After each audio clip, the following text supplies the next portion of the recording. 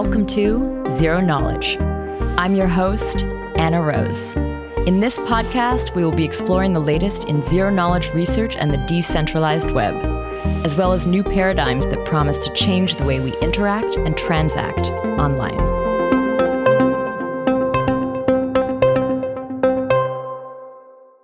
This week, James and I are chatting with Antonio Giuliano, founder and CEO of the DYDX project. We look at how DYDX are leveraging Starkware's Stark technology stack to create a different kind of zero-knowledge rollup from the ZK rollups we have featured previously. We discuss how the DYDX system works, what went into their decision-making around which L2 construction to go with, the goal of DYDX, and how their new system aims to get them there. But before we start in, I want to let you know about an event that I'm running next week, May 19th. It's a joint ZK Sessions plus ZK Jobs Fair. ZK Sessions is a series of monthly events I've been doing since the beginning of this year. This particular ZK Sessions is all about ZK languages, and it will feature short talks from the teams who are developing the domain-specific languages you need to build with zero-knowledge proofs. So if you are a dev thinking of jumping into the ZK space, but you're confused by all the options, this is definitely for you.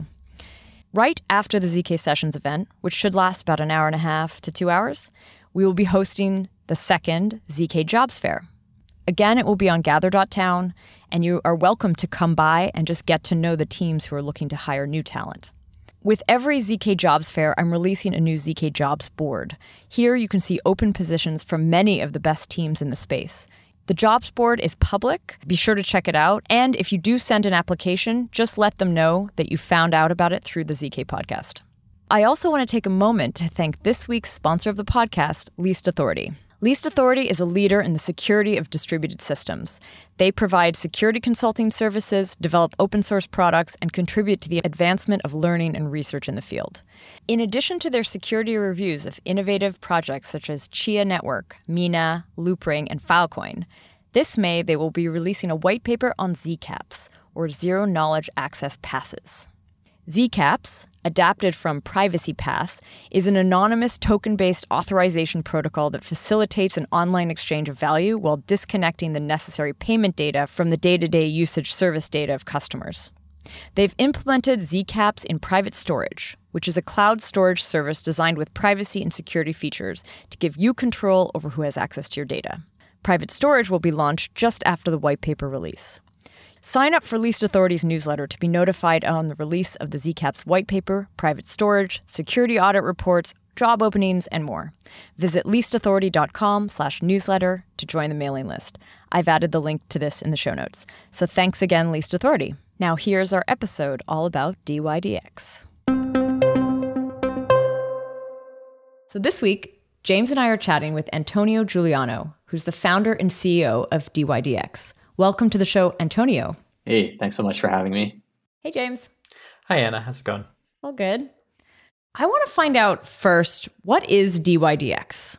Maybe give me the high-level description of what that project is. Yeah, absolutely. So DYDX is a decentralized exchange, and we're really focused on advanced financial products and specifically derivatives right now.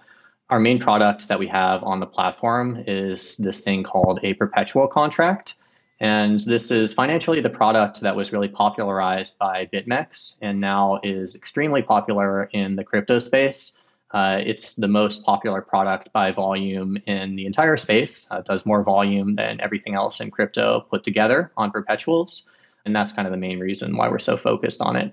Specifically, what perpetuals are, they're a type of synthetic contract which can give you price exposure to any asset. All you need is kind of some collateral in the system.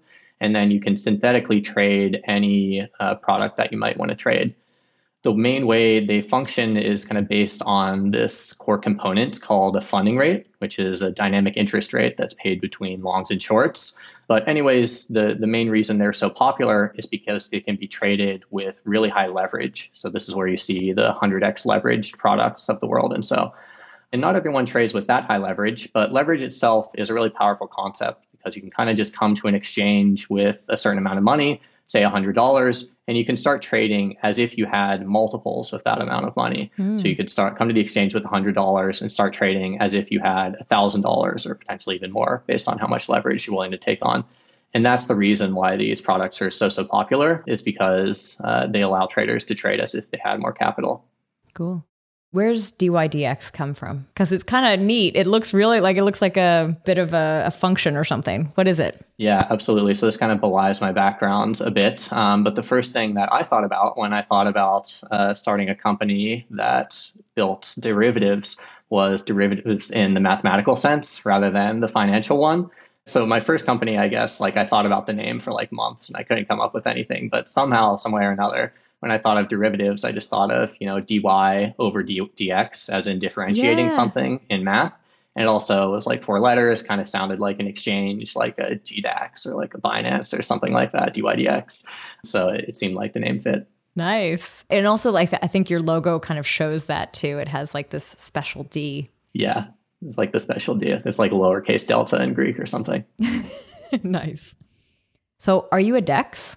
Yeah, I guess it depends on your definition of DEX, but I would call us basically what's known as a hybrid exchange, which kind of means we have some centralized components to the exchange and then some decentralized components to the exchange. Our centralized components, we run our order book and our order matching system in a central way, to run on servers like a normal centralized exchange. But importantly, we run on smart contracts on the Ethereum blockchain. And this is where you get all of the non-custodial trading, all of the really big improvements in transparency that come with a decentralized exchange. But it kind of all runs through this central order book and order matching system as well. So the smart contracts exist to make sure that the order matching system is behaving correctly and that all its actions are transparent? Yeah, that's basically right. And also that we don't custody user funds when they're trading on the platform. You can always just go directly to the smart contracts and trade or withdraw your funds. It can't be censored from doing that. Mm-hmm. So in what you described, though, like you were saying this originally existed on L1, all on L1. And now you're moving to become more of an L2 setup. What does your L2 look like? Like we kind of said it's not a ZK rollup. So what is it? Yeah, so I think it's basically, by definition, a Stark-based rollup. We partnered with Starkware, who's effectively providing all of the Stark-based proofs that our system runs on. One important advantage and one important distinction is that we're running on Starkware's rollup mode, which means we use layer 1 Ethereum data availability, similar to an optimistic rollup or something like that. And therefore, the system is entirely non-custodial because all the balances are stored on chain. You can always just go to Ethereum to be able to withdraw, be able to trade. And that's kind of where we get a lot of the DEX improvements from.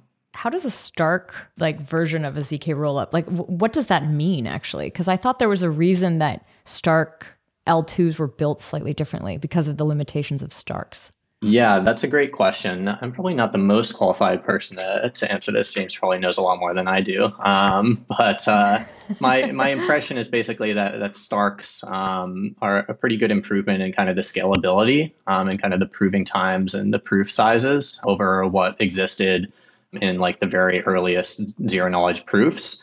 And that's why Starkware is using them and is really focusing on them right now. It's the technology that gets you the most amount of scalability and also the most amount of expressiveness in your programming language that's available right now. So for the new DYDX layer 2, this is more similar to ZK rollups, but powered by Starks, and a little bit of a departure from the earlier StarkX systems, right? Yeah, that's exactly right. And the main difference, Starkware offers 2 different modes, which they call rollup mode, which is what I talked about with the on-chain availability and what we're using. And then they also offer what they call Validium, which is effectively like a federated group of data providers promise to provide your data to you. And I think there are trade-offs with these. Obviously, it costs more in gas fees to publish all of the data on-chain and do in full rollup mode. But also, of course, it is more decentralized, as much as decentralization is a spectrum. Now, as long as you trust Ethereum and you can run an Ethereum node, you can always get your data. And we felt that was something that was important to be able to provide to our users. And we were happy to pay the modest, I would say, increase in gas fees to put all the data on chain to be able to do that. Mm-hmm. I think that's a really good way of putting it, is the core difference between a rollup and a Plasma or Validium is where the data is and whether any user can go and get that data at any time. So last year, I actually had Will Harborn from Diversify, also my co-founder at the Zero Knowledge Validator, and Tom Brand from Starkware come on the show and explain the Diversify setup, the way that they were working with StarkX. And I kind of want to, like, I remember we walked through the federated system. We went through like what the committee looked like and everything. I want to understand a little bit more what it looks like now. Like you're saying that you kind of used the roll-up version, but what does that actually mean? Yeah, absolutely. So at a high level, the data that exists on our system that we're using with Starkware is all the user balances and also a bit of data about which particular orders have been filled and things like that. But that's the only data that you need to be able to reconstruct the entire state of the system. So whenever an order is filled, the only thing that's actually going on chain or into Starkware's system are the actual matches or the actual trades. Oh. Orders that are just placed but never filled are not actually going through Starkware's system. And that's kind of what I was talking about with the off-chain order book and order matching system that we're running. So, okay, whenever a trade happens, obviously there are two counterparties. There's a maker and a taker, and both parties' balances will be updated. So the data that's actually going on chain is all of the accounts whose balances changed in the current Stark block. Only, those accounts have to actually go on chain. Because, of course, we've been publishing data since the beginning of the system, and you can always go back in time on the blockchain and be able to reconstruct the entire state tree with just like the delta balances, basically. Mm. So that's what goes on chain. When I say on chain, it uses the call data effectively for the transaction, which is not accessible by smart contracts, but that's okay because all we really need is people that are watching the blockchain to be able to reconstruct the state. And it's a lot cheaper to publish data there than it is to a smart contract state. But effectively, the smart contracts are requiring that whenever a new Stark block is published, that the delta data for all the delta balances is published in the call data for that Starkware block to be mined. Mm-hmm. I think you pointed out a really interesting property of the validity proof based rollups versus optimistic rollups. You said that the only thing that goes on chain is the deltas, the changes in the account balances, and the orders don't go on chain. This is one of the most compelling advantages of validity proof systems is that you can drop all of the extra data. You can drop all of the orders because you don't care what they were as long as they were matched correctly. And the validity proof proves that there were orders that match these state changes, that match these updates, all these trades. Does that mean in the optimistic rollup, you'd actually have to, if you were to try to create something similar, you'd have to include all the orders even if they never went through? You would have to include all of the orders that were matched, that went through. Oh, that did go through. But you are doing that anyway, aren't you? Yeah, it's actually an important difference. And I think it's a good call out by James, because if you kind of look at the distribution of number of trades on an exchange, it's really, really top heavy.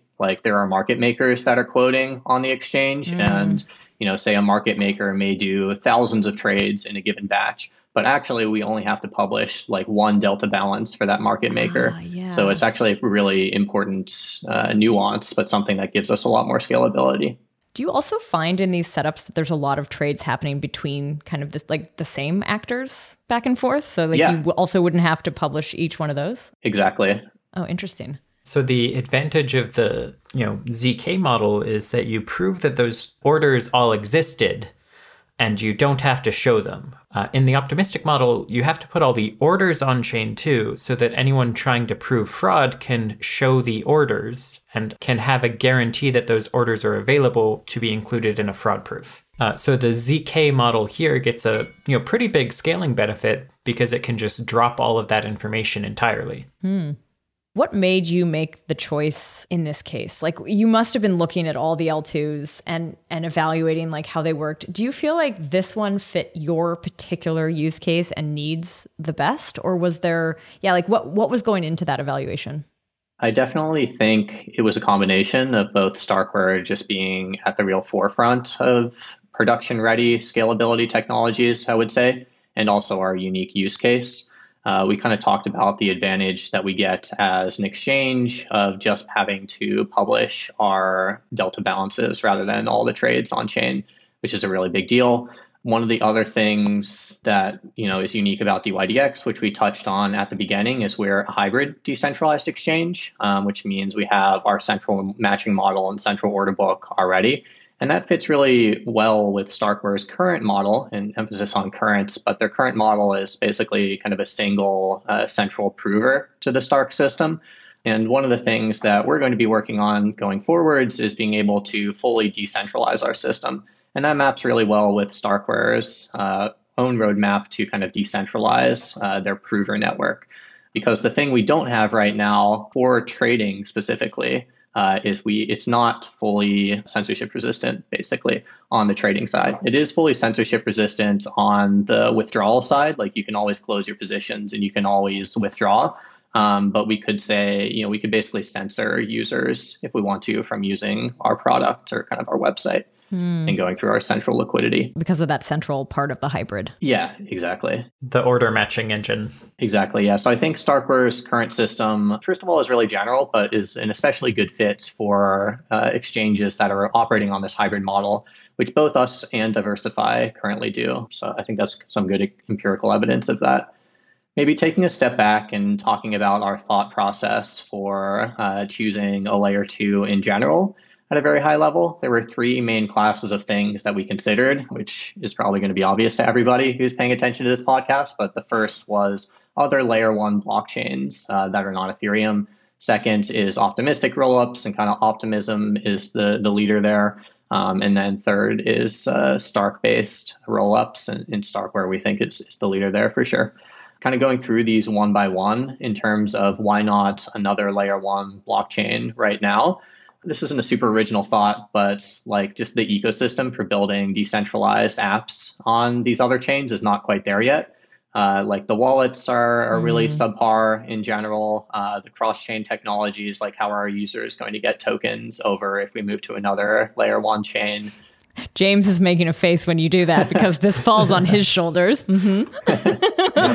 Partially my fault. Yeah, exactly. Like, I mean, that's the point, right? Like, people are working on it. And I think there are a lot of great things being worked on. But at a really high level, like, we needed to scale right now, basically, because our users were just getting crushed by these gas fees.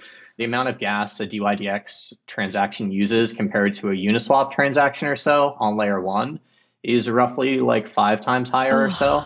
So our users were having to pay $100 in gas fees pretty regularly.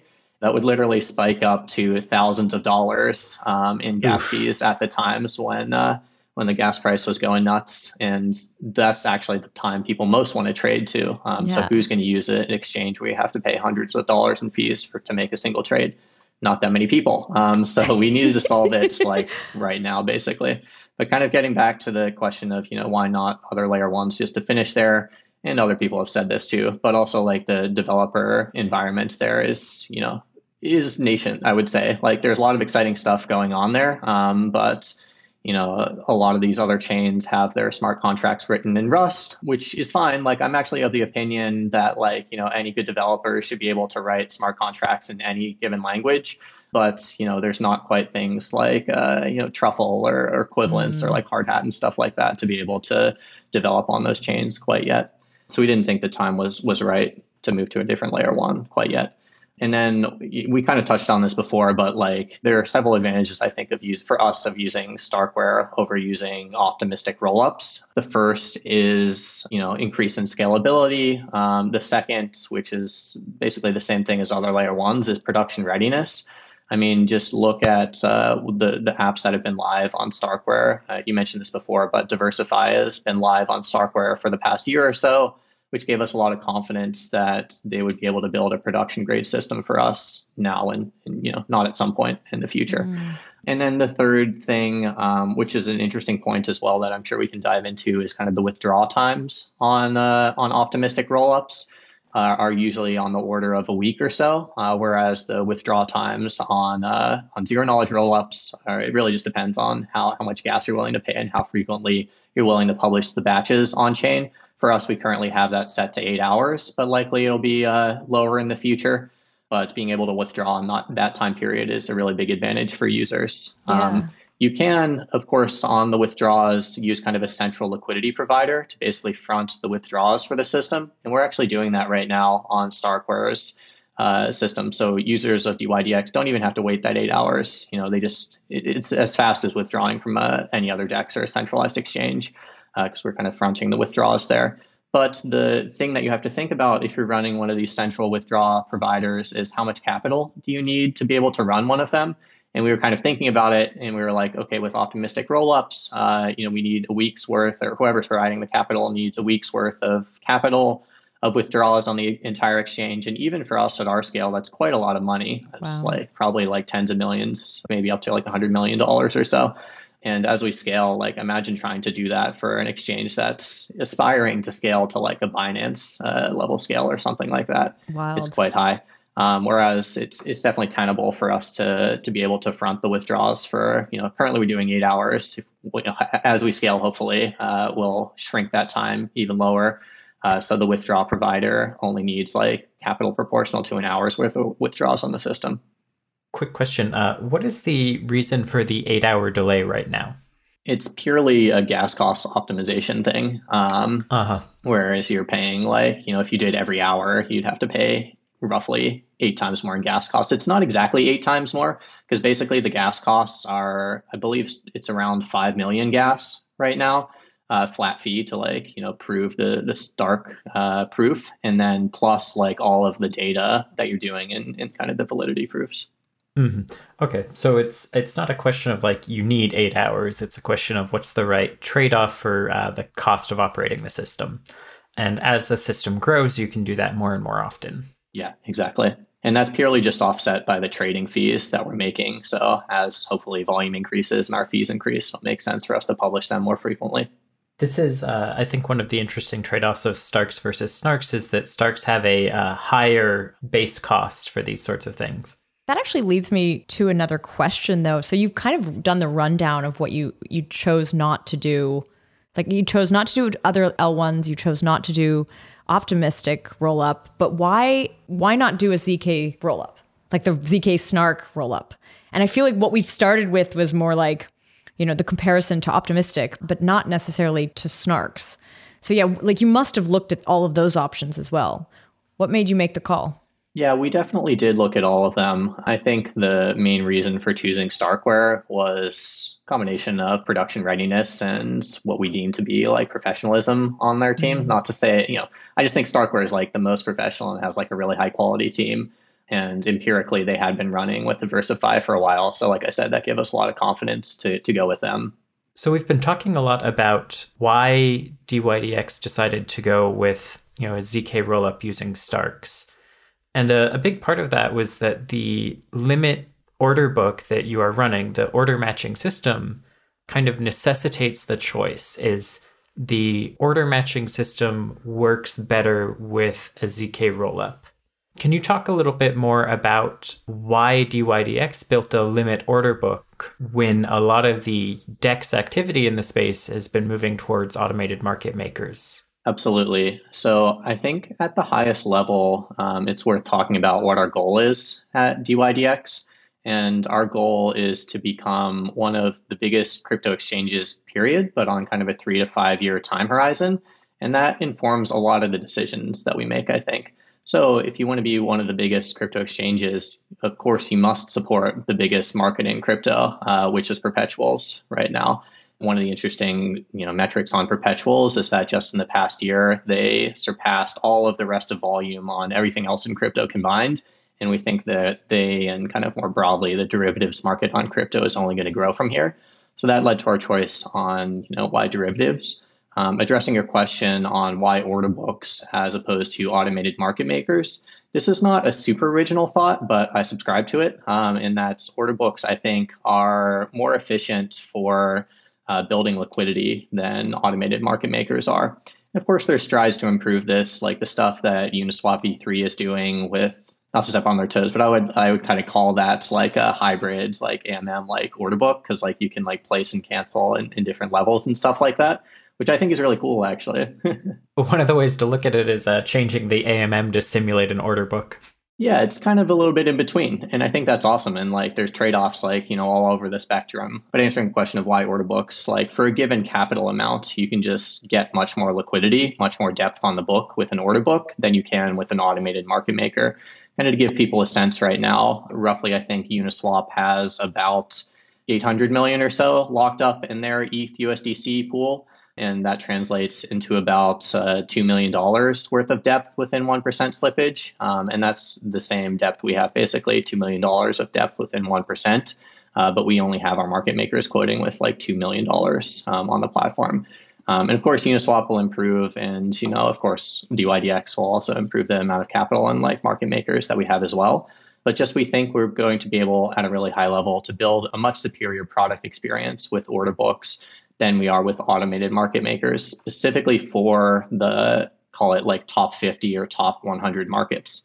And that's like a really important point, actually. And again, this isn't a super original thought, but I think the thing that automated market makers are great at is kind of quoting on the long tail of markets. I mean, just look at the number of markets that Uniswap supports versus even like a Binance or like an FTX or something who do great execution on being able to list the long tail of markets with an order book based model.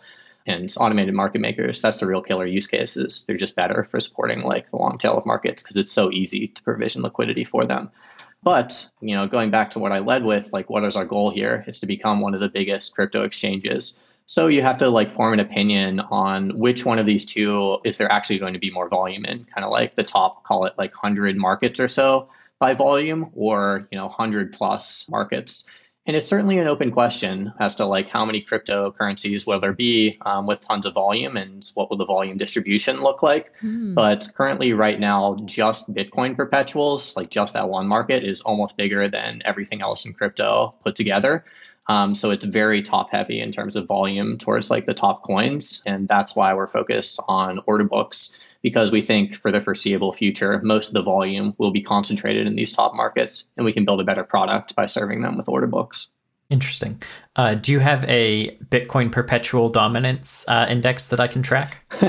Yeah, I think there probably is one on CoinGecko or something like that. I don't know what the current number is. I think it's like 40% of like all volume in crypto is on Bitcoin perpetuals, though. Incredible. Yeah, that actually, I mean, you just spoke to this question that we had, which is about the selection of assets that you've chosen to list.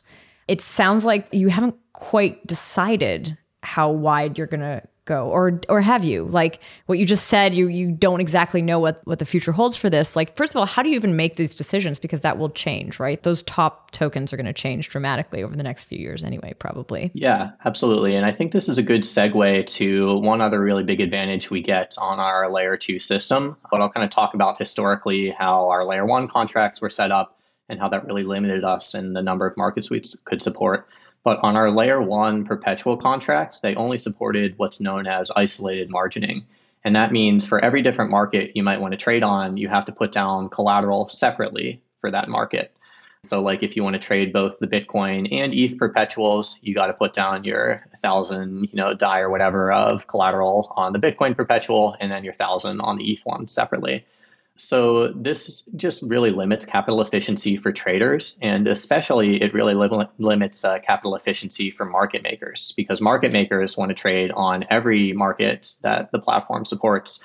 But with isolated margining, say DYDX wants to support 100 markets in the next year, market makers would have to deposit collateral 100 times, which is obviously pretty ridiculous. So that really just limited us in the number of markets that we were able to support on the platform, to the point where, and to give people a sense, we literally only had 3 perpetual markets ever on layer 1 Ethereum for this reason. And it was, what did you call it? Bitcoin? Yeah, we had Bitcoin perpetuals, ETH, and then Chainlink as well. Chainlink was the choice. Huh. Yeah. Why Chainlink?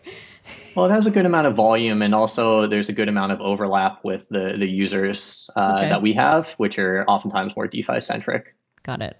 I mean, I actually wanted to ask you that before, when you were talking about these gas prices getting crazy. Was that like during DeFi summer that you really found this problem to be unmanageable? Exactly. And mid to late 2020. And consequently, we really missed out on a lot of the volume that went into like these new DeFi coins, which was tough to foresee. But actually, DYDX had about like 30% market share of all volume on DEXs roughly in the first half of 2020. And then Uniswap obviously just started going crazy because people wanted to trade these long tail of markets, and not even the long tail, but going from 3 to on the order of 100 or so. We have captured most of that volume, we think, as well. But we were unable to support that because we only had isolated margining. And the reason for that is effectively like one of the things our smart contracts do is whenever a user makes a trade, you have to check that their account is collateralized, which means you have to basically loop through all of the markets on the system. You have to get the Oracle price for every single market, which is, number of S loads at least times like number of markets that you support, which is quite a lot. So that really limited us in terms of like how many assets we could list on the platform, because every single new asset that we would list would have increased gas prices for everyone on the system, even if they're not trading on those markets. So it's a super big limiting factor. Looking forwards to what we now support on Starkware, we support this other mode of margining called cross margining, which is basically the opposite. It's like you can deposit collateral one time and you can start trading on any different markets or as many markets as you want to using that collateral. And again, market makers can use this as well. So they just deposit one time. It's really easy for them to start quoting on just like any different market they might want to trade on. So the reason we were able to support this on Starkware fundamentally is because of the scalability, because you no longer have to pay constant number times like number of S loads you're doing, basically gas per trade anymore. And that's really allowing us to launch a lot of new markets on the platform, which is a really big strategic objective for us. Currently, we're up to, I think, like 8 or 9 or so, but we're on a pace of about launching 2 markets per week or so. Mostly just doing that for growth purposes to kind of like build hype for like every new market that we're launching. But that's like a really big advantage of using layer 2 as well. Is like you can just do things that weren't really possible on layer 1 due to gas constraints. Interesting. When you say markets, do you mean pair or do you mean a token? Yeah, pair. Like 2 new pairs every week. Right. What are you up to now? Yeah, I guess you could say pairs. For me, I always think kind of in token supported, but I realize that isn't, I don't think that's the way you're thinking about it. It's basically the same thing. Yeah. All of our quote currencies are in USD. So basically we're listing like a new token for each new pair. Okay. And how many are you up to now? Currently up to 9, I think, but we just launched the platform like a month ago. Okay. So it's 9 and growing at 2 per week. So that's pretty good. You said the quote currency was USDC? That's right. Yeah. Cool. Do you foresee a limit though, even on the L2? Like, does it have some point where you're like, actually, it starts to also affect this model? Yeah, I would say it does. I mean, one like limiting factor that we haven't really touched on yet is even with Starks, a pretty big consideration is the proving costs for Starks, which are reasonably high. Still, we're paying more in gas fees than I'm pretty sure it's costing like Starkware to run their prover engine. But it is a pretty significant consideration as well. So I believe we're totally golden until we get to like on the order of like 200 or 300 markets. But at that point, we'd have to think about, scaling the proving engine, making the verifiers more efficient, things like that. But that's this kind of stuff that Starkware continues to work on and that I think will continue to improve. Do you also see an evolution in the way that your L2 setup interacts with the L1 going forward? Or is this like you've done a lot of work to launch this and this is what it's going to be from now on? No, it's very much like I think a lot of aspects will continue to improve over time. One actually kind of critical thing that our users are still running into basically is kind of in order to onboard to the system, you have to send 2 transactions basically. One to register your Stark account on the smart contract, and then a second to deposit your funds. There's no way to get around like fundamentally you have to deposit your funds into the system. One thing I'm excited about is just kind of more bridges between layer 2s being a thing. Like imagine if Coinbase or something like that, like we're integrated with Starkware or Optimism or whatever the case may be, and could support just withdrawals directly to layer 2. That would be a lot more gas efficient for them and us and the whole system. And I think that's the kind of stuff that's going to start happening over the next year or two. Whether it's withdrawals from centralized exchanges or it's like a bridge between Optimism or some other layer 1 and Starkware and any other chain you might want to trade on. But currently, I guess the state of the world is everyone has to go back to layer 1 and then maybe move to like whatever layer 2 you want to, whether that's centralized layer 2 on your favorite centralized exchange, or it's your Starkware stuff. But that's still a pretty big constraint, I would say. That question of bridges between the L2s, we have mentioned that, I think, on almost every episode. But one of the questions I have when I think of that bridge idea is, who builds that exactly? Like, is that agreements? Is that like an individual bridge built every time between two teams? They have to like figure out who funds what, and then they deliver it, and it only provides that one bridge. And there's so many of them that you're going to need so many of these, and each one is bespoke, and it's just a nightmare. That's like, for some reason, that's what I'm worried about. I have some very strong opinions here, but it's probably best for another time. Really? Yeah, probably James can speak a lot better to the technical side of this than I can. But maybe I can provide some color on, like, from a business perspective, like who is likely to be pushing some of these things forwards.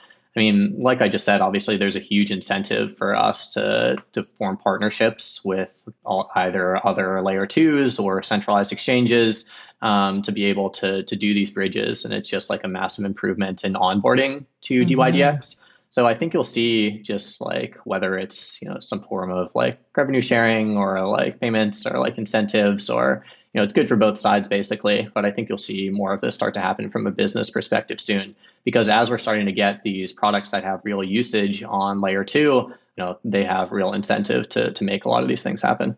I started to wonder, like, this is a little bit off topic, but it's sort of like the future of Ethereum as the role that it's holding. If you have these bridges between the centralized exchanges and other L2s, does ETH and the Ethereum base chain itself become the store of value?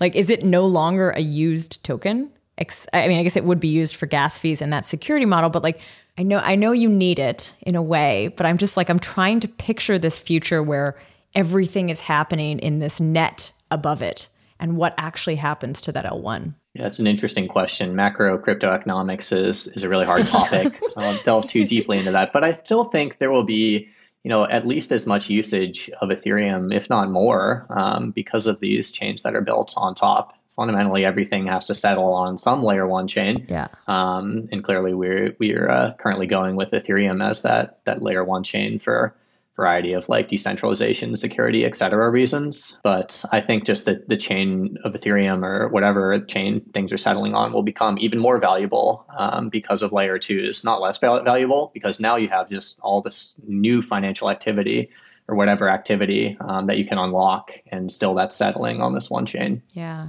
Going back to the sort of options you saw for yourself, you never had the idea of building your own L1, did you?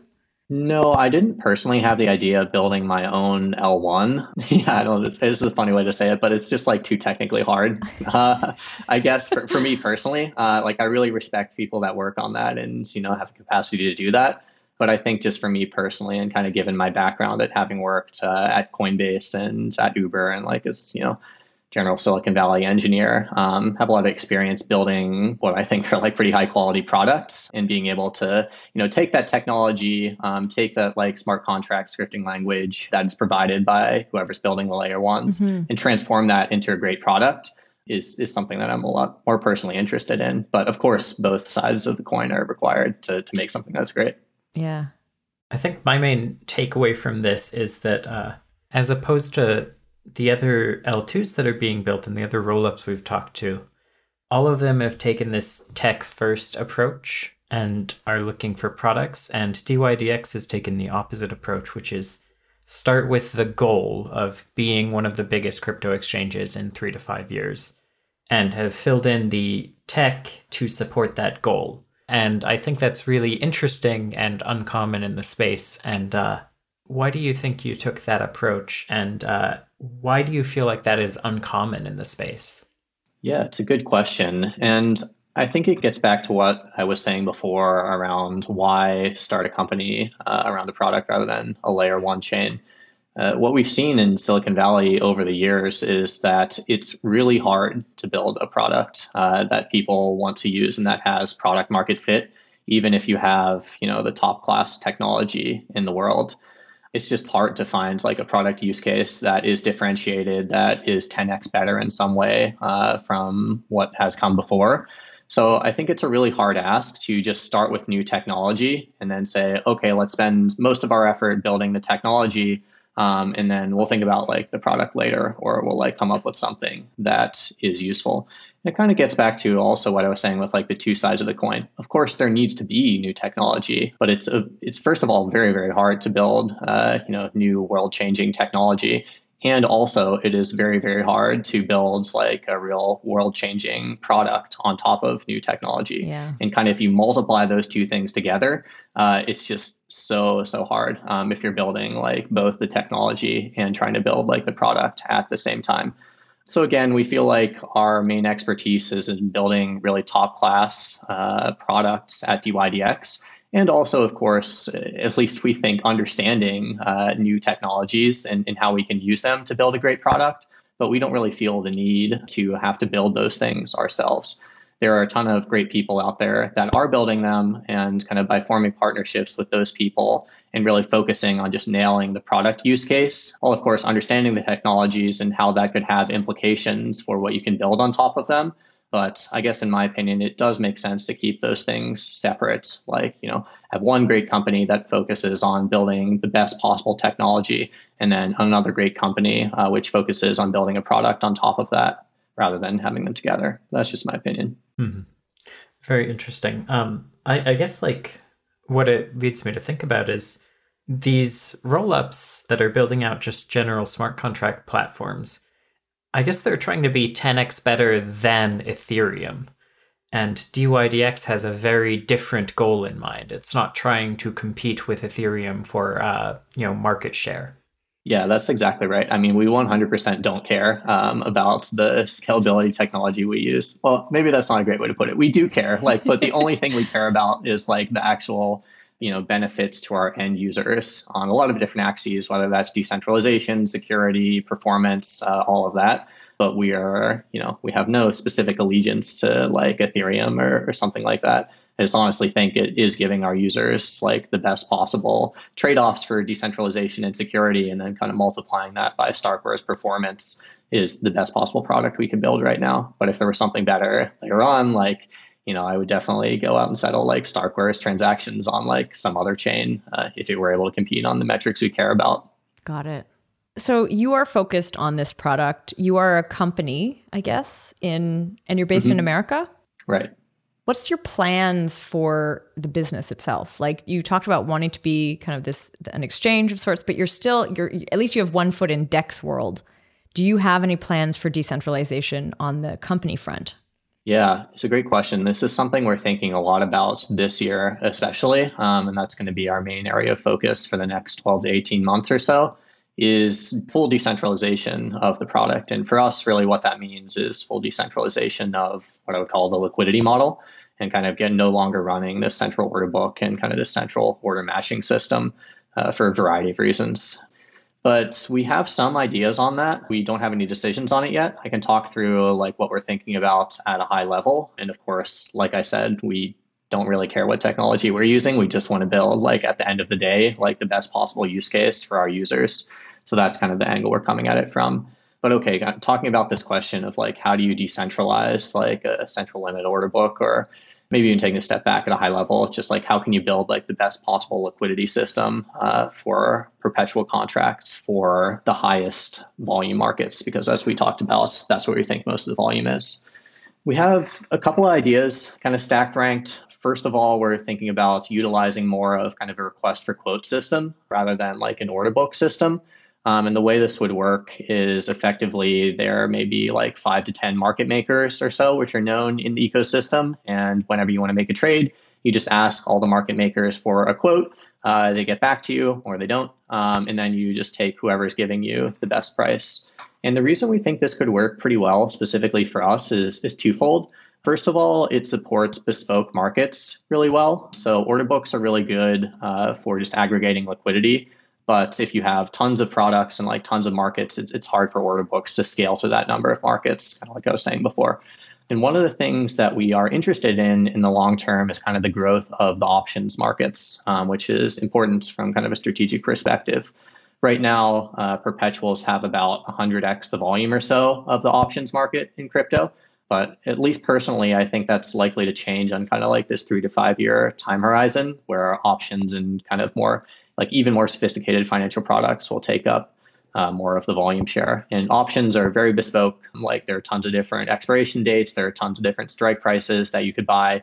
And even in traditional finance, most volume through options markets just runs through kind of this request for quote system. Like if you're trading on a Robinhood or something like that, that's basically how Robinhood works, is it just goes and talks to like these high quality market makers that can provide good liquidity. And that's one of the things we've been focused on a lot at DYDX, actually, is building these relationships with market makers. I like to think we're at the forefront of that in DEX, because a lot of these crypto market makers see DYDX and kind of our current hybrid approach being really approachable, coming from centralized exchanges. Like we have an API, we have like a trading client that is pretty similar at the end of the day to what centralized exchanges can support. So we've been able to build a lot of really high quality relationships with really the top tier market makers in crypto.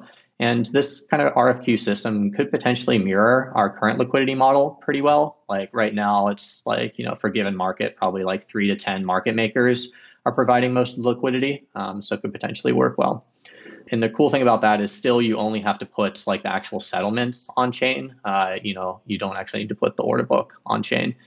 And the issue with putting the order book on chain, which kind of leads to our second potential option here, is that order books, the main throughput that you require and the main thing that's happening is not trades. It's just orders being placed and canceled and not filled all the time. It's like market makers placing and canceling, repricing orders. And roughly this happens at about 10,000 times the rate of actual trades happening.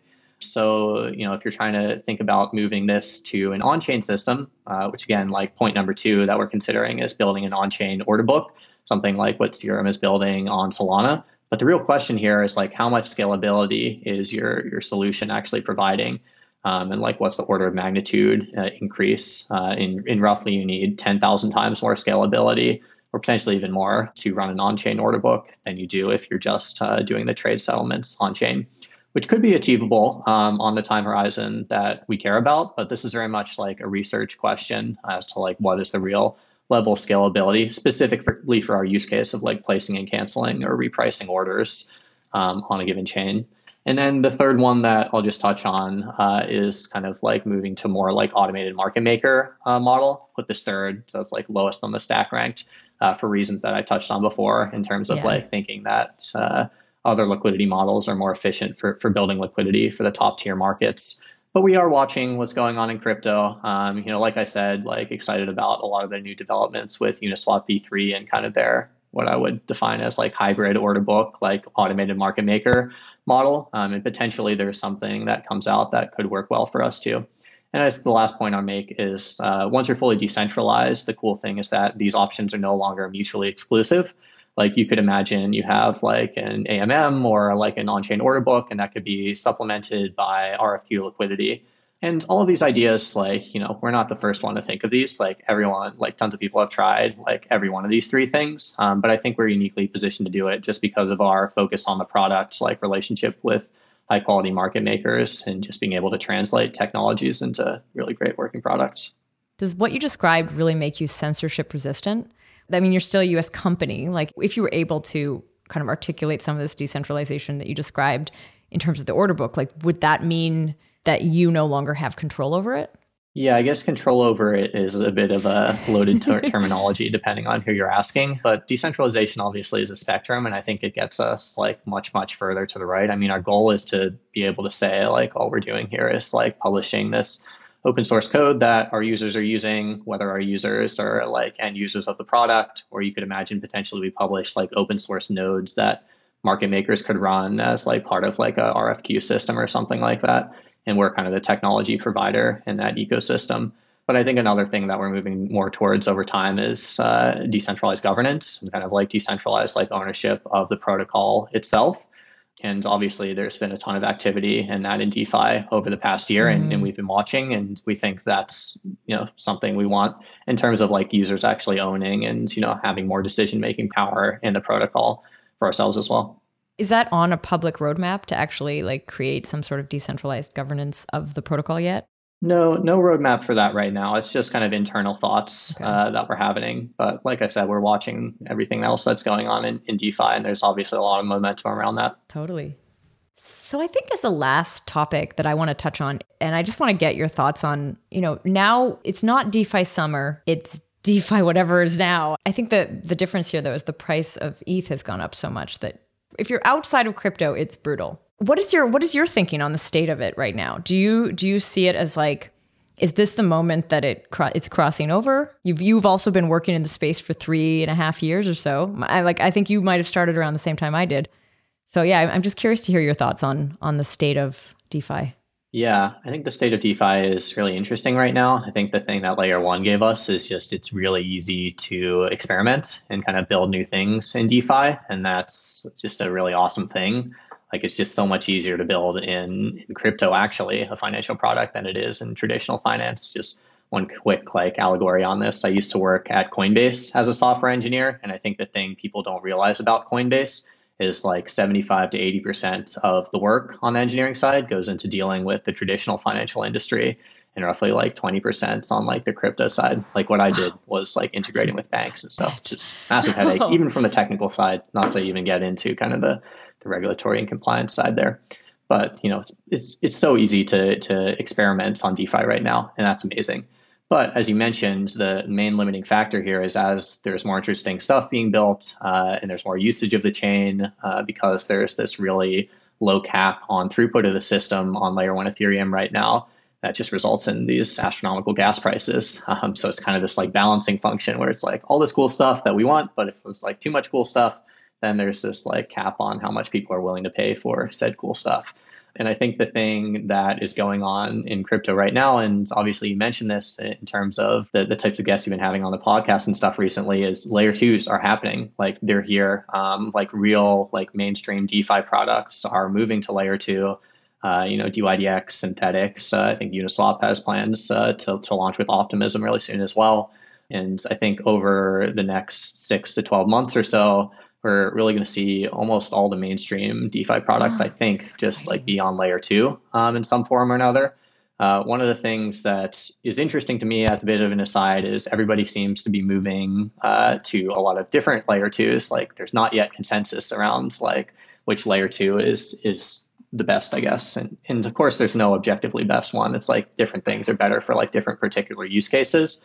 But I think we'll likely at some point see a centralization to kind of the topmost or the most winning Layer 2s, as people realize that it's harder at least to have a lot of the composability that makes certain DeFi products interesting. Totally. If everybody's on different Layer 2s, but we'll see. So I think it's going to be really exciting next 12 to 18 months. But we just had this ridiculously huge problem of who's going to use DeFi if you have to pay $100 in fees every time you want to do something. And now we're solving that on Layer 2s. That'll bring new issues with composability and all that kind of stuff. But we'll solve those next going forwards as well. Cool. Well, Antonio, I want to say thank you so much for coming on the show. Yeah, thanks so much for having me. It's a great conversation. If anyone wanted to find out more, where do they go? Yeah, so you can head over to our website, dydx.exchange, or just Google DYDX and we'll probably show up. And you can join our Discord and ask me or anybody else on the team questions directly, try out the product. I mean, I guess as an aside, one interesting thing is all of this stuff is live right now. We're not just talking anymore. Go out and then use the product and see the gas fees, see the user experience and stuff like that, and kind of see for yourself about a lot of these technologies that we've been talking about for a while now. And kind of related to my last answer, it's an exciting time where we're not just talking anymore. Go and use the products and see what the technology can build. And do you have a Docker container that I can go out and run a node on the DYDX rollup? He asked this on the last episode too. Anyway. I'm going to ask this on every episode. We don't have a Docker container right now, but I mean, all the data is on Ethereum itself. So no nodes required, I guess, right now. Cool. All right. So thanks again. Big thank you to Andre, the podcast producer, Henrik, the podcast editor, and to our listeners. Thanks for listening.